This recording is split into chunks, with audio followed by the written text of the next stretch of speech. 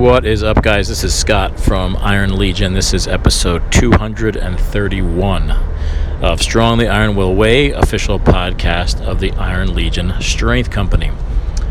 In a recent video on Instagram, I talked about how important it is not to compare our bodies with those one percenters that we see on Instagram, who we aspire to be like, and then spend our lives being miserable that we don't look that way. I think this is also important in a couple other aspects of life, similar concept. So I want to talk about not just in our physical appearance, but also in like strength and physical performance, right? So recently we had a bench press seminar. Greg Penora came with one of his powerlifting guys, and Greg is a world record powerlifter who has benched close to, if not benched, 600 pounds, which is completely insane. That is the definition of a 1% of 1% person. Like, people on the earth don't do that. And then he brought with him a guy named Mark, who was also very large, very strong guy.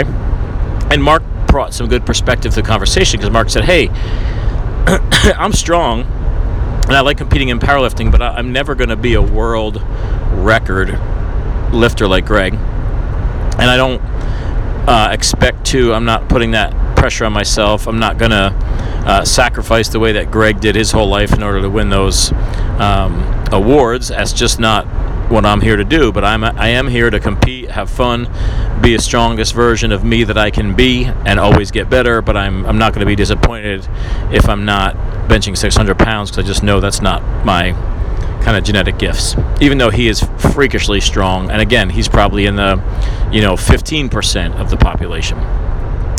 But what I thought was cool about this was that as they continued talking, Greg talked about how I think he benched 405 pounds in high school. Now, just to give some of you guys some perspective that might not know, I'm 220 pounds. I've been lifting for 20 years, and I can't bench 400 pounds at all, and probably never will. I can bench press probably 340 pounds on a really, really good day. So this guy was benching more than I can as a full-grown adult when he was in high school. I think the first time he ever deadlifted, he could do 405 pounds, which is incredible, because again, I can do a little bit more than that, but not a whole lot more than that, and I've been lifting for my whole life. So he was the strongest guy in Maine by far, for probably since he was 15 on. And then he went to Ohio, where he joined the elite powerlifters of the world and became kind of normal there, because everybody was like him. And then he ultimately ended up becoming a champion there too. Now, Mark tells the story about how when he went to college, he was the biggest, strongest guy in his high school. Went to college, was the biggest, strongest guy in his dorm or in his college, until he went to a party and saw Greg. And he was like, oh shit, I thought I was going to be the biggest, strongest guy here, and now this guy's here. But I laughed, because I thought, okay, well, my high school, college story, as terms of being big and strong, is almost the opposite of that. I was one of the smaller guys in my high school, and on my hockey team, and on my baseball team, and throughout my whole life. And of course I can't try to compare myself to these two guys. These guys were always the biggest, strongest guys in their little world, and I was the opposite.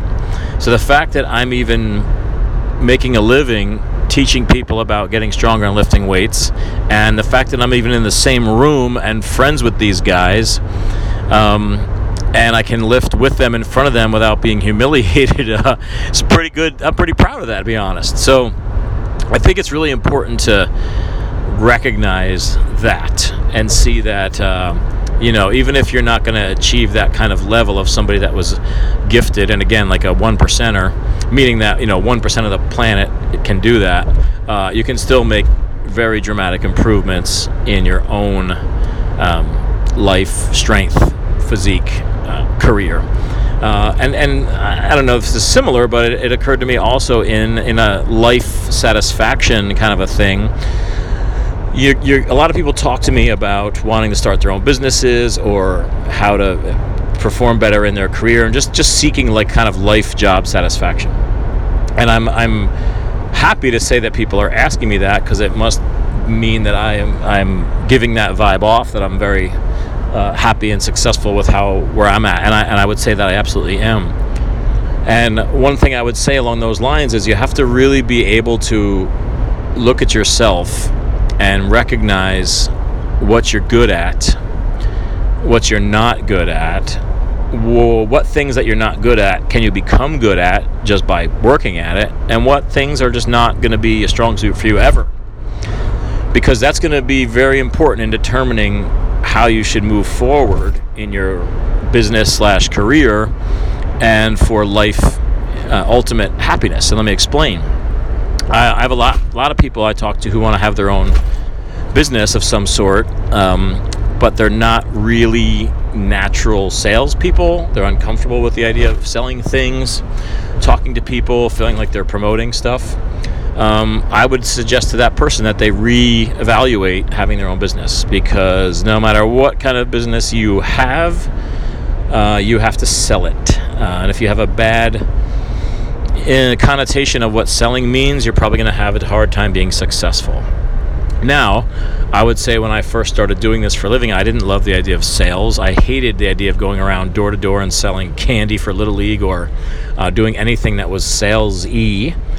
But I was able to become good at sales because what I learned from actually trying to learn sales and understanding it more was that if I was selling something that I truly believed in and I thought all people should have, I didn't feel like selling anymore. It was just a passionate display of what I believe in, and it was easy to sell because it made perfect sense to me that somebody would spend X amount of dollars on any of the things that I'd be selling, whether it was a gym membership, a personal training session, a program, blah, blah, blah, blah. I was very comfortable with that because I believed in the product so much. So I became good at sales. Even if it's our freaking t-shirts or hats, like, I'm excited about them. I know people want to wear them. I know people want to buy them. I know people like them. So I'm always excited to sell them, and I can sell them pretty well. So that would be a good example of something I didn't think I was good at, but I became better at because I was open to learning, and I was able to look at it differently. On the flip side, you know that we sell a lot of sweatshirts, t-shirts. So we used to do orders of like 20. Now we do orders of like 150.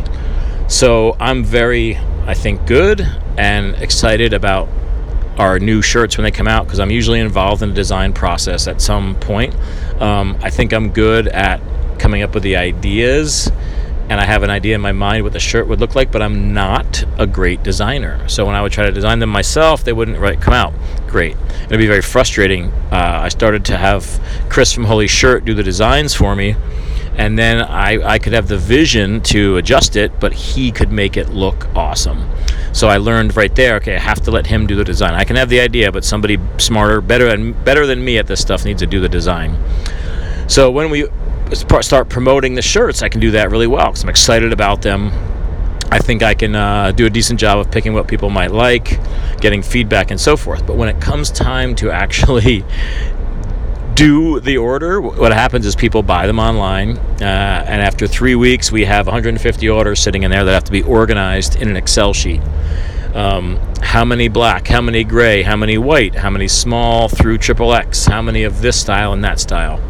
That is something that I am just not good at, and no matter how hard I try, I don't get any better at it. Every time I try to help with either Lauren or Corey, who manage those things really well, I believe that their brains work in that kind of a systematic, methodical way really, really well. Mine does not.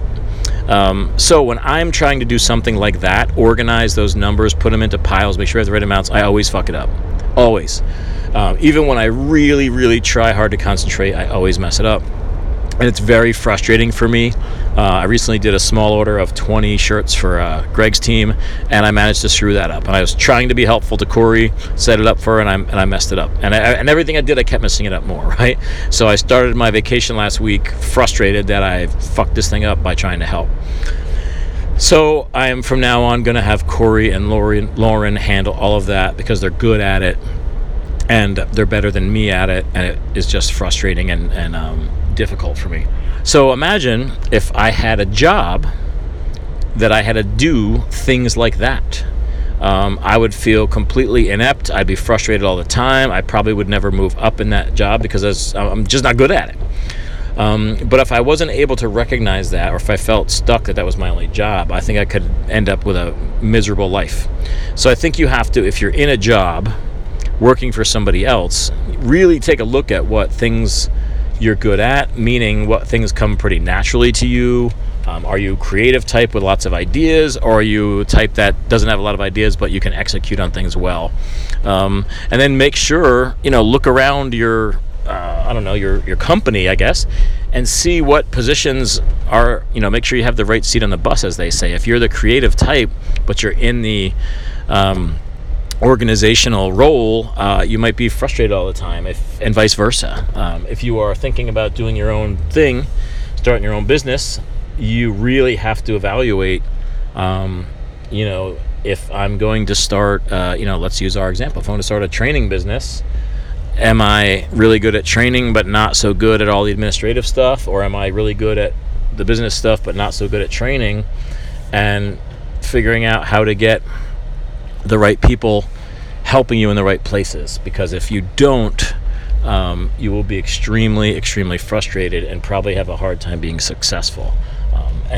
And many times, the person who thinks they want to have their own business, if they're really honest with themselves and can look and say, hey, I really don't like doing sales. I'm really not comfortable with talking to groups of people, or whatever it is, promoting products online or whatever.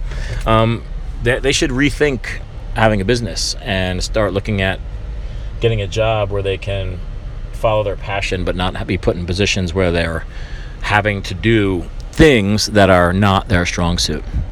And again, just to put that into perspective with physical stuff, a lot of foreign countries have led the way in Olympics and things of that nature for many years, because when they have organized programs through the state or through the country, at a very young age, they divide the kids up into their particular sports based on their body types and their kind of positive attributes toward the sport, not based on what they like.